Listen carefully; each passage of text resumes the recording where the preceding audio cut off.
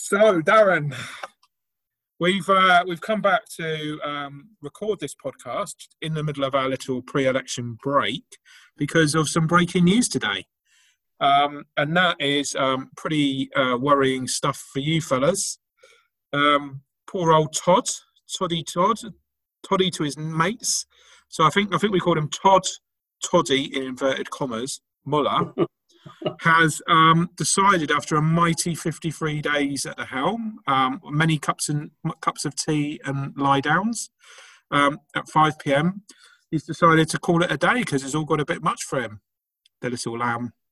And is what I'd like to say, Darren, is ask a question. Really, what I'd like to do is ask you a question. Do you think that Todd looked at other political leaders like Simon and Jacinda and Winston and thought, God, they've got it easy, them people. They've got it easy. Anyone could do that. I've run a few businesses. I could run a political party. I'm going to throw my hat in the ring. Got the position and then thought, fuck, it's actually really hard. Oh, look, I mean, thanks, Matt. I can see how much you're fucking enjoying this tonight. Look, it's interesting, right? I mean, you hear about this thing at work where people get promoted one above their capability. Yeah, I'm one of them. Yeah, no, I think you're about 3 above your capability. But, look, I feel sorry for him. He genuinely, I think, came in with the best of intent. The whole Bridges thing was controversial because Simon Bridges is hugely popular within the National Party. There's a few people at National pretty disappointed with what Todd's done. But at the end of the day, if this is impacting on his family, if it's impacting on his health, and he's recognised he's not the right person, well, actually, you've got to give respect to him for calling it because there's too many people that would have just hung in there just for ego. I think it was pretty obvious from the outset he wasn't really prepared for the role. Again, hats off. He put himself up there to be shot down. Most people didn't think Bridges was going to get rolled, and he did. But throughout the thing, he's kind of few mistakes, and they've been pretty big mistakes. I think what he probably underestimated is just how brutal the media is. And I think when you make a mistake in public as the opposition leader or any leader, there's nowhere to hide because everything's recorded, everything's filmed. You haven't just said something and you can brush it away. It's like it's there, it's said, it's recorded, it's in the public domain instantly.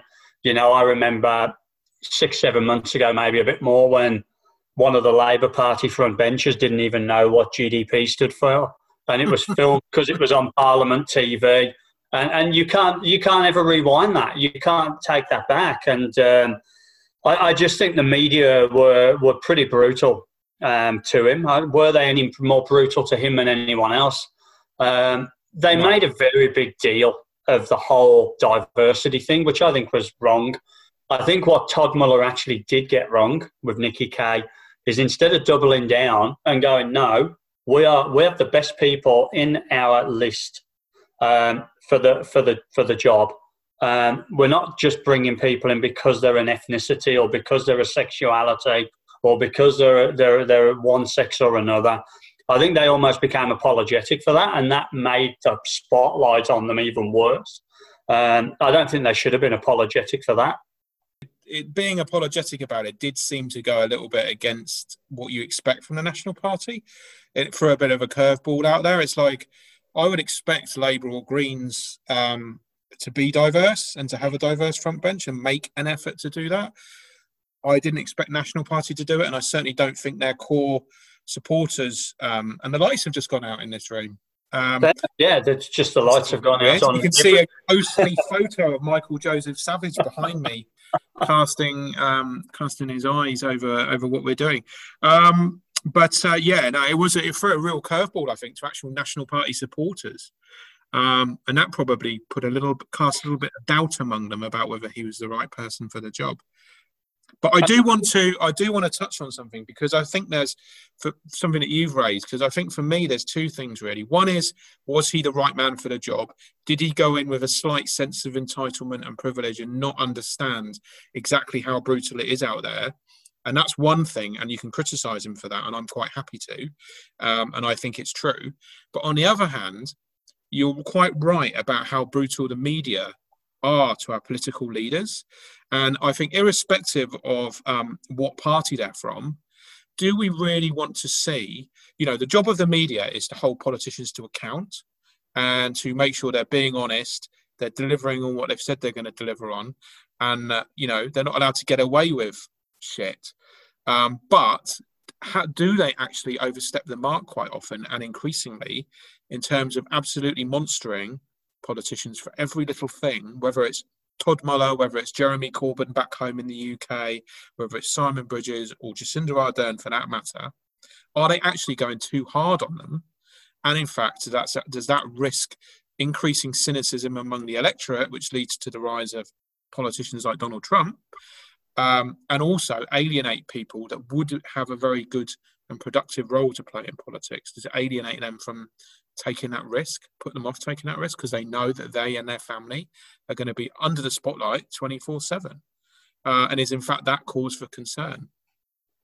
Look, I think the media globally are atrocious when it comes to politics. It's almost like they've got this thing where they feel they're entitled to be as famous as the people they're interviewing. And I have a big issue with the media. And I think when you turn on New Zealand media, was probably, it's probably one of the lighter media, but, there are people in our media that do go super hard. I mean, look, every media outlet has a political persuasion.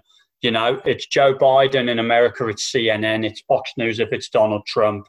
In the UK, the Daily Mirror used to be the Labour Party, the Sun used to be the Conservative Party. Over here, Mike Hoskins is very squarely the National Party. Radio NZ is the Labour Party. There is some times where the media almost don't allow the politicians to think and almost goad them into responses. And I think that's where Todd Muller failed, is he didn't shut some of this down and becoming apologetic about stuff. Then they try to justify, oh, she's Chinese, well, actually she's Korean. Oh, he's Maori, actually he's not. And it was actually quite funny this morning. I hadn't actually seen the news at the time that Muller had resigned. I was working. And one of my guys that works with me, who's also pretty pro-national, sent me a note and he went, well, there goes the fucking election. And my instant response was, oh, for God's sake, they haven't got somebody's race wrong again, have they? Like literally, that was the expectation. It was just like another gaffe. And he was like, no, mate, you need to turn the fucking news on. And I turned it on. I was like, holy shit. 53 days. I don't even know if Mary Queen of Scots was that short in power. But Mike Moore was apparently Prime Minister of New Zealand for 59 days. Wow. So that was Prime Minister as well. So 53 days. Look, he's called it. And the question I'll ask myself, and then I'll ask you a question, is, am I worried for the National Party? No, I'm not worried for the National Party. I don't think anyone's expecting them to do a great deal anyway this election. They were always, the problem is, and we've seen it with the Labour Party in the UK, you've seen it with the Conservative Party with Boris Johnson, Theresa May, we've seen it in Australia with Kevin Rudd, Julia Gillard, Scott Morrison, Malcolm Turnbull, Tony Abbott. We haven't seen so much of it here. But when a party's in opposition, it quite often goes through a serious period of turmoil. I think what people have forgot is before COVID came, Simon Bridges and ACT could actually have governed alone. They had almost enough to govern alone. COVID's come, completely changed the political landscape. I have my opinions about how Labour have answered it, and that's not for, have handled it. That's not for tonight. But that one event has completely changed the political landscape in New Zealand. I think if National picks someone relatively good, and I really think there's probably only one candidate, but if they pick someone relatively good, I think they'll get through the election. I don't. Can they realistically win it? I've always got to think they can, because why would you turn up and vote if you didn't really think that? But I'm not really concerned for National. They have got some strong people in their party. They've got some really good up-and-coming people in their party. If this was Labour, I'd be really concerned, because they've really only got 2 or 3 heavy lifters in their party. Ardern, Robertson. I don't rate Hipkins. I don't rate Megan Woods. You look at them. They're not. They've got a lot of depth. I think the National Party have Nikki Kay, Amy Adams, Simeon Brown. Paul Goldsmith, Simon Bridges, Paula Bennett. They've got some pretty good. Judith Collins, Mark Mitchell. They've got some pretty strong politicians there. So I'm not worried. I'm really concerned that this has come at a bad time. But then I look back in 3 years ago, and Ardern took over in August. I don't think New Zealand's going to fall for it a second time, but no, I'm not concerned. I think it's a rebuilding phase. Todd Muller was Jacinda Ardern for the Nats. I don't think so. I actually think Muller was probably someone who was going to get replaced anyway, regardless. I don't think anyone thought that Muller was realistically going to win the election. I think you've raised a good point there, and it's something you've talked about in the past, which is that before COVID, Simon was doing all right, actually, as leader. Was it a mistake for the Nats to get rid of him, and should he come back now? Well, look, I mean, politics is results-driven. It's like football, right? It's like any sport. When the team are performing badly, the manager takes the hit, right? And I think what the big problem with Simon is he chose the wrong tact through COVID. I think Labour were bad enough in certain things that actually, had he have taken the right tact, he could have actually have made significant difference. I think he took the wrong tact of being constantly critical rather than being really clever about what the battles were that he picked. And instead of shooting down all the time, actually, if he'd have been clever, he probably wouldn't have lost so much ground. I don't think it's right to bring him back. He's probably the best hand because, he has been through a lot of shit. National have been in opposition for 3 years. He took over from English, who took over from Key. Pretty big names to take over from.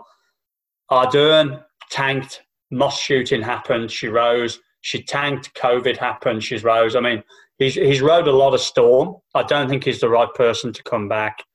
I know you're going to push me on who I think should get it. Yeah. So I might as well answer that question now. If you want a safe pair of hands to get through the election, someone who's likeable, somebody that could galvanise the party in the back room, probably before Christopher Luxon takes over in April next year, probably Mark Mitchell's the best guy. I knew you were going to say Mark Mitchell. Mark Mitchell. I could predict that. If you want somebody that's just going to create a shitstorm, potentially go out and believe that they can actually win and really, really take on Ardern in Parliament, then it's Judith Collins. It's Crusher, yes. That's it. If I was National Party, I'd be picking her because you don't want a safe pair of hands now, in my view. I think it's all out. You want someone who's going to go on the attack and appeal to the base, keep the base motivated, and be a strong leader as well, and not back down on their positions and not apologise for stuff. And she wouldn't, right? But here's a question for you now. As a Labour supporter, which of the candidates do you fear the most could actually be a turn-up for the books? I honestly don't know, and I have been playing a lot of criminology today in terms of trying to analyse what's going on in the caucus and what people must be thinking and who the runners and riders are and stuff like that. And to be honest, had started doing that when Todd became the leader. Yeah. And I think there's different strategies the National Party could take. So one is you could actually have Nikki Kay, right? She's likeable, she's competent, she's centrist. And she actually can appeal, and she's a woman. She can, she can appeal to some of that same instincts that Jacinda can appeal to.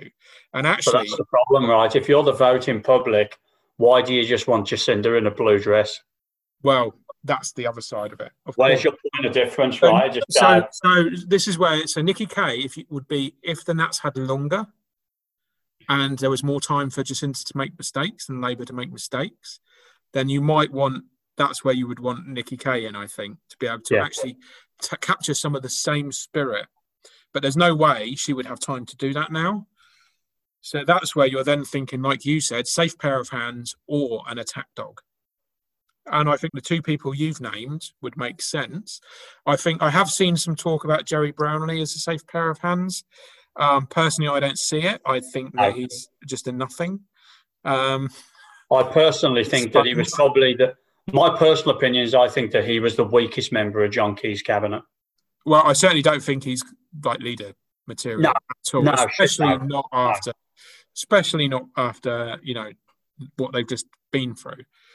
So no, I think Mark Mitchell, in terms of appearing like a stereotypical competent Kiwi manager type, he's the kind of person that would be a safe pair of hands, and I think Crusher is the sort of person that will go on the attack and take every opportunity they can to put the boot in.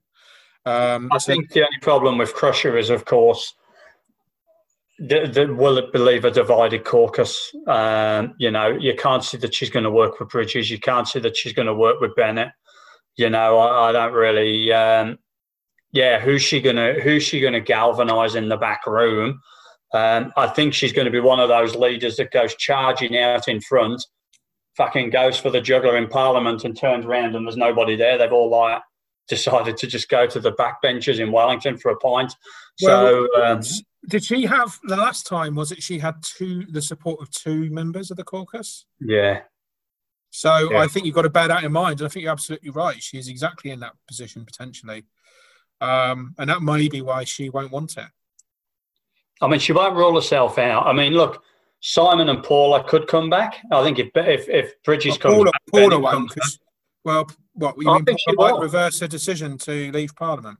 Mate, you mean the same as what Amy Adams and Nikki Kay did when Simon stepped down? You know what I mean? Very fair point. Very fair point. What happens to those two if Simon comes back? Does she decide she's going to retire again now, or does she decide that, oh, no, actually, I'm going to stay and support the leader? I think they've got a few issues there they've got to work out. If two female politicians quit when Simon comes back, it just looks a bit average, even if there's nothing there or not. I think the whole thing that this proves, right, and, you work in a responsible role. I like to think that I work in a responsible role at work, but fucking politics is brutal, right? It must be horrifically brutal. Even within your own party, there's probably people you can't trust, right? I mean, what's going to be going on in that caucus tonight is, whilst there's going to be kind of like a galvanised front, and I think this happens in any political party, I just don't, this is national, there is probably 55, 60 national MPs going, I care for my job, and I'm going to pick the person who I think can keep me in a job.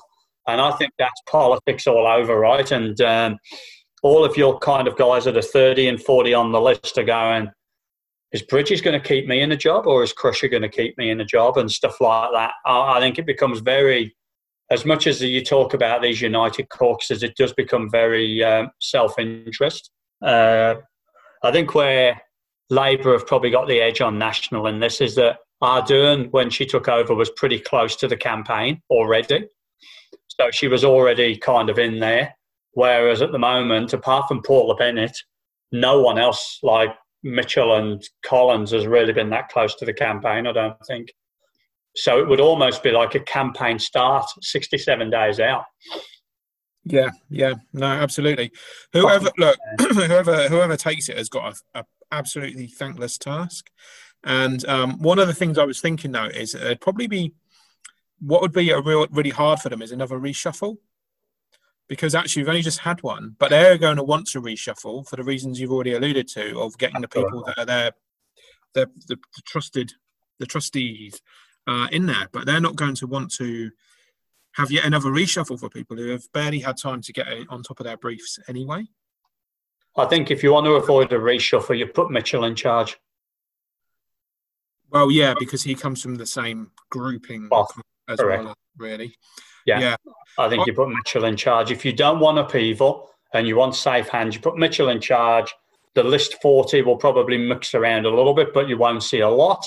Um, if you want to see mass change and controversy and attention being brought to the National Party, because the one thing about Collins, I think she operates on any attention's good attention, whether or not. And she's actually got the balls, excuse the phrase, to actually take the media on. She won't like take it like Muller and like back away about the MAGA hat and back away about the diversity. She'll be like right in, she'll be all in. So well, I actually don't think she'd have made either of those mistakes in the first place either, though. correct. Yeah, no, I don't think so. He But would have had her eye on the optics. I mean, look, the one thing that is going in National's favour, and I'm gonna try and be,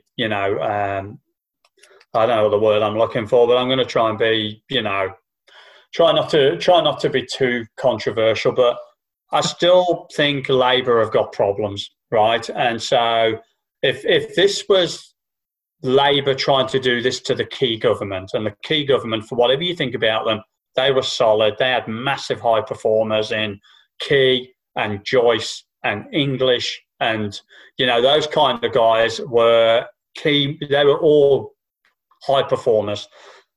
Labour's got problems. They had their campaign launch, no policies, no real direction. Let's keep moving. SFO investigation. Oh, let's come on, right? Two things, right? First of all, if you'd ever been up against Stephen Joyce on the radio, you would not call him a high performer because he was not on top of his brief at all, in my experience. Secondly, I'm just doing a little bit of name drop in there as well. Secondly, serious fraud office investigation. So let's come on to that. Let's take the National for a little bit. So look, the whole SFO thing, first of all, they're doing an investigation. Well, good. Probably should investigate all political parties. An investigation doesn't mean there's anything wrong. It means that there's an investigation to see whether there's anything wrong. But secondly, I think that campaign and electoral political finance in this country needs to be reformed. And I believe there were previous attempts under Helen, well before my time, but I think Helen Clark did reform it, and John Key promptly tore up the reforms when he got in, the mighty John Key. But I don't see why there should be any overseas political donations whatsoever for anyone. Now, I have no doubt that dodgy things have gone on in all parties. And I think that, I would always be very careful as a Labour Party person for criticising National too much around party financing, because who knows what's going on with any of the parties.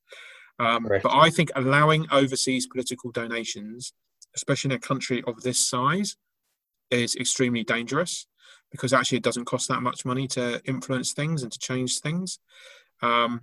So let's ban them altogether. If we can ban people from buying property here, we can ban them from buying votes and buying political parties. And I think there should be much more transparency around political donations for the rest of us. I don't see why. If you believe enough in a political party to make a donation to it, and I do, and I have, why should you be afraid of having your name up there?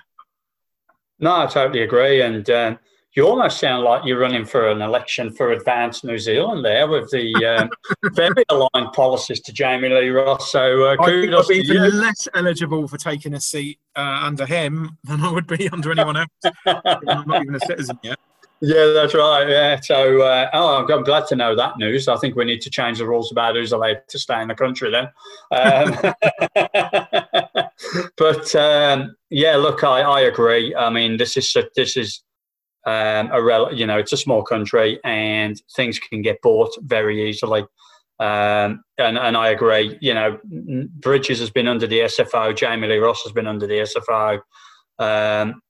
Winston probably should go under the SFO even more if he isn't already. So should Shane Jones. I've never seen anyone spend so much money and get nothing in return. But is it a deal or no deal? I don't know. I guess what it finds. It's it's a bit of a dust cloud really at the moment, and nothing really more than that. I think that, the Labour Party being investigated by the SFO, so what? To be honest, I want to know what their policies are. I want to know where all this money's coming from that they're saying they're going to spend, and what they're actually going to spend it on, because I've seen absolutely no substance. That's more that worries me than the fact that they're under the SFO, because if we are going to have them for another 3 years, let's just hope to God they don't bankrupt the place. Well, yes. Don't worry. If they do, then the Nats will come riding in and save us. Again, just like we had to do after Helen Clark. Just like That's Labour right. has to come in and save the country after 9 years of underinvestment and failing infrastructure and all the rest of it. But how many times have the Labour Party had something called a rock star economy in New Zealand? let's move, because we've been doing quite well with our bipartisan approach tonight. We have. Actually. So, fucking hell, the crisis, right? The COVID crisis. Oh. Actually, I don't know if this is publicly acknowledged yet. I'm going to say it anyway, and if I get trouble, cut it out. Luck, or I might just edit it out tomorrow night when I'm editing this. I'll find out tomorrow whether I'm supposed to say it or not. So, herd immunity doesn't work. No, I think Sweden is a testament to that. Exactly. Vaccine is the vaccine is a long way off, and then you've got to deliver it, and that might not even work. The world has changed permanently. This is not even a World War II scenario anymore. This is a new thing. It's beyond that potentially, not in terms of actual mega deaths, maybe, but certainly in terms of the way the world works. Yeah, look, I mean, I don't know if you've seen the announcement out of Qantas tonight, but no. Qantas have effectively cancelled every international flight around the world apart from New Zealand until March 2021. Oh, so yeah. That is no international flying to any. So, number one, how are Australian citizens getting home unless they're coming home from New Zealand? I just almost get the feeling there's something out there we don't know. You know, if what you've said is public knowledge tomorrow, you know, that 2 years, cancelled flights until March 2021. There's a lot of long-term things now being done around the world where you go, does somebody know something that we don't? I mean, for God's sake, look what's gone on in Victoria in the last 2 weeks. Australia went from something like 27 active cases, and I saw today Victoria have now got 1,800 active cases. Oh, I know, it's insane. 2 weeks. It's insane. I mean, but that's how it works. It's exponential, and that's where who's going to say we're still, you know, no border's perfect. A she'll be right border is less perfect than some. I'll have to tell you something off air as well. No, that's good then.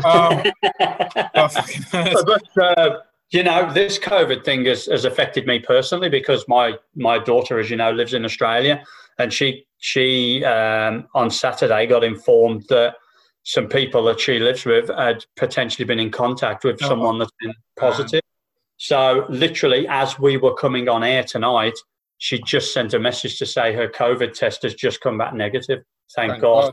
But yeah, like my own daughter's actually had a test in Australia because what I believe, but what does concern me as well is that not only are we seeing like all the flare-ups again, and let's rule it, you know, let's say New Zealand, we cannot rule it out. No. The other thing is just the long-term health effects from people who have suffered from COVID. Yes. Who have recovered apparently to full form after months and months and months, but have actually got lasting changes in their bodies as a result of it, which who knows what the long-term effects of those will be. This is like if the mad cow scare that we had back in the UK had actually come true.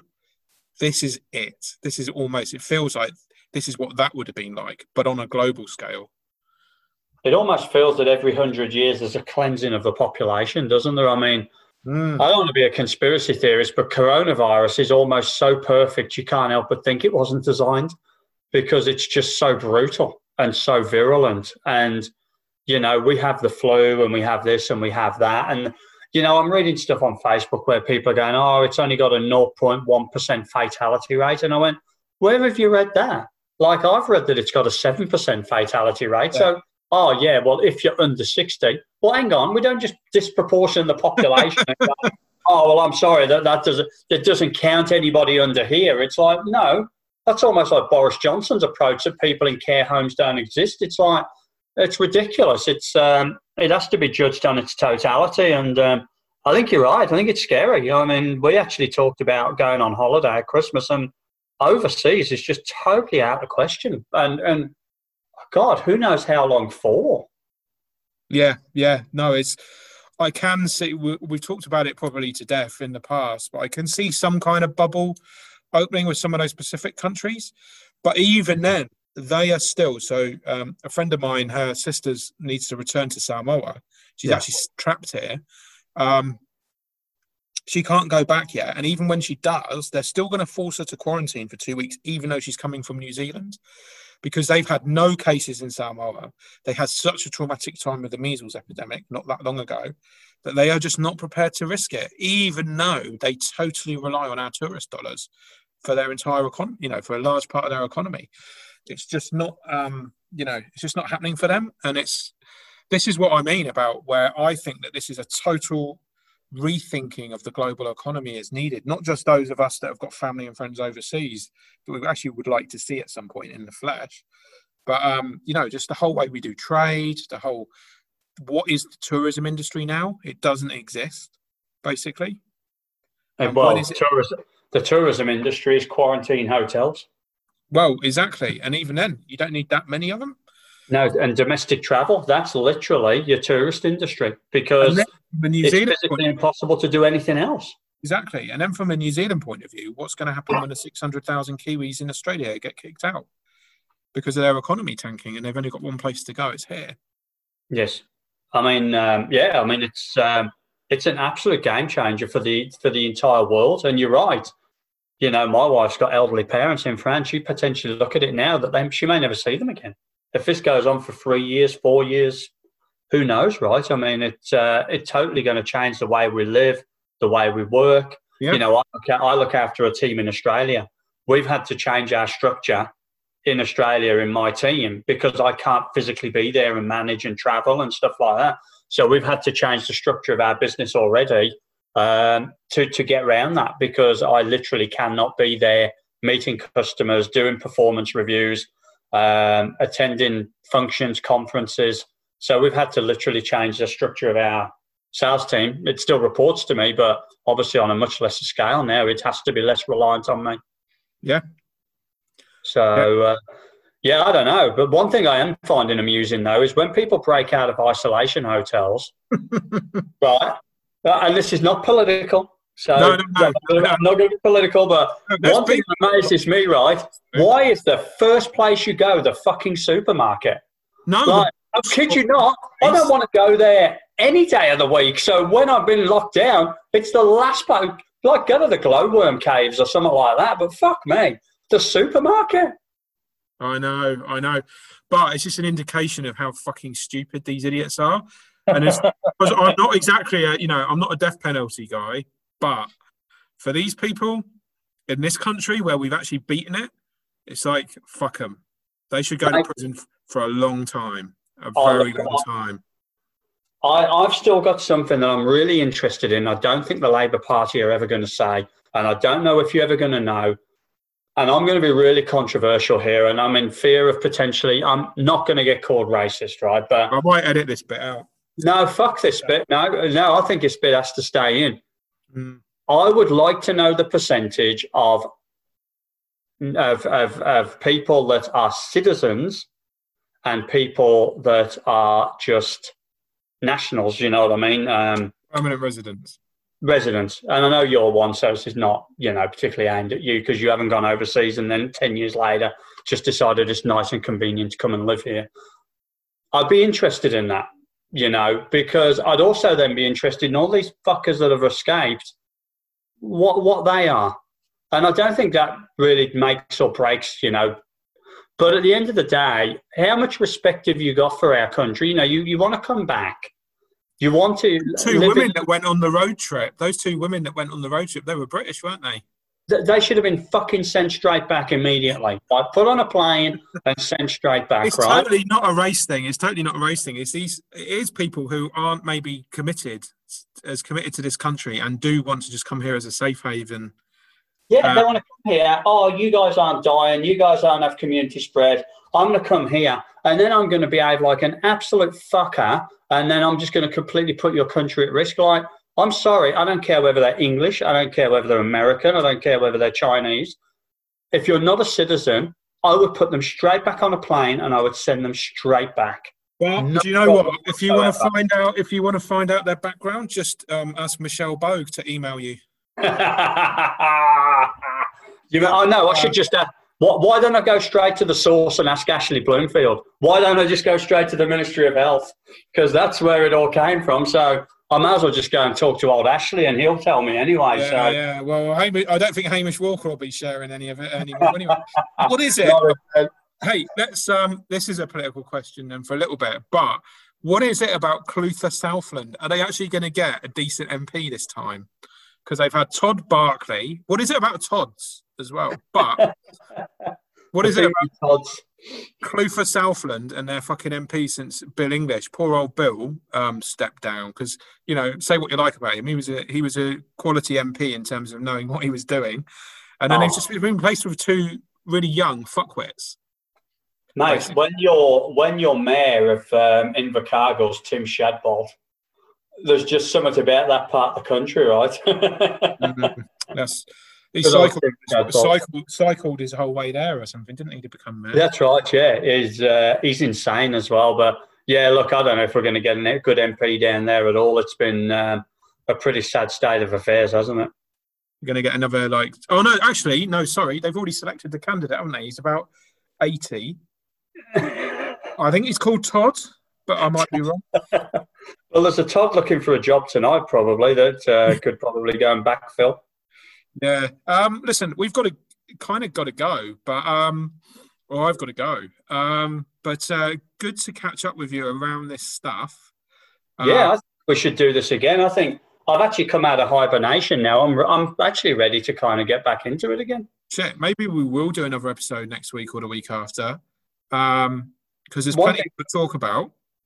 Oh shit! Then, well, tonight.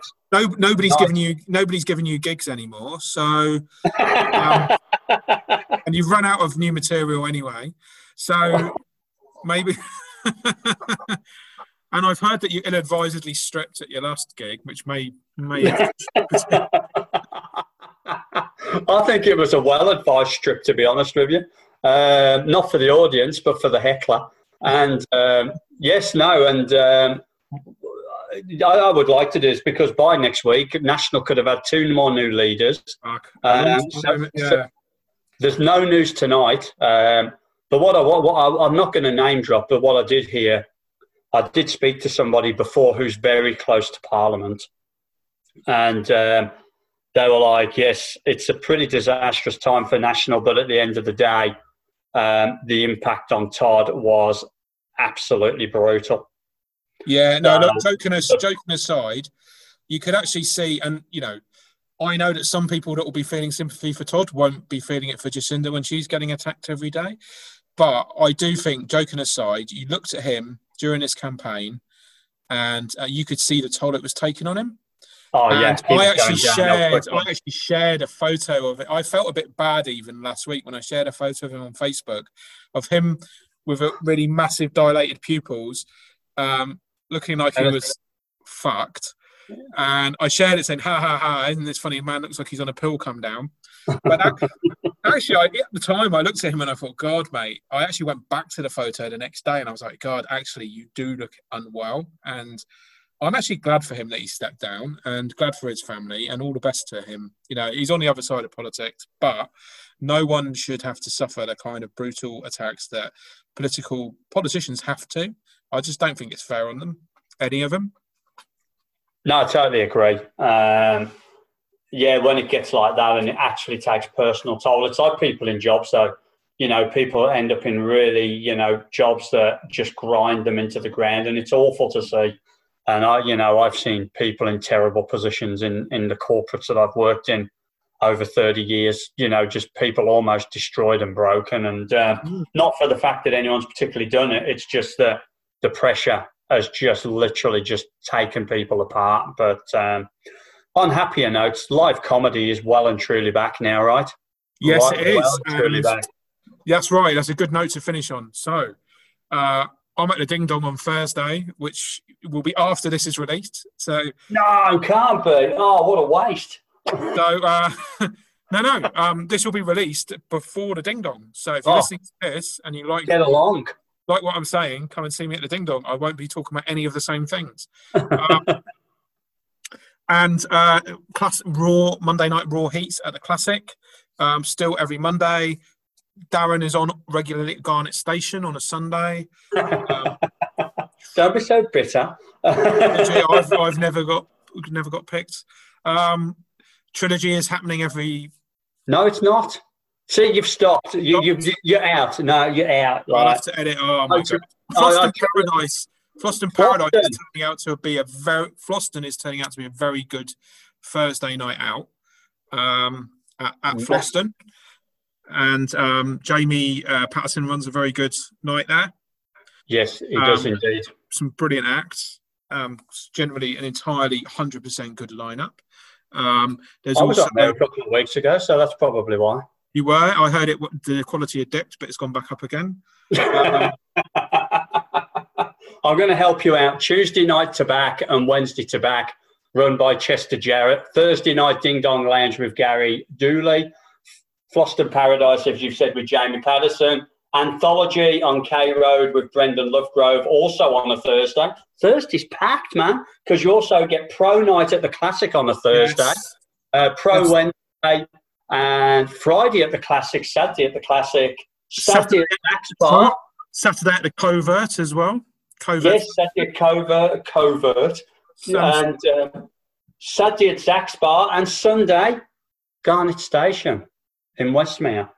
So basically, you can go out every night of the week and watch quality stand-up comedy somewhere in Auckland, and you can listen to this podcast while you're driving to it. Fuck, that's value. Wow. You can literally, Auckland, never stop laughing. Apart from driving to the venue, listening to this, and if either of us are on. And hopefully, now Todd's going to have a bit more time. He'll be able to chill out, see a bit of stand-up, listen to this podcast, and relax with his family. All right. Thanks, Darren. Respect, Todd. Thank you, Matt.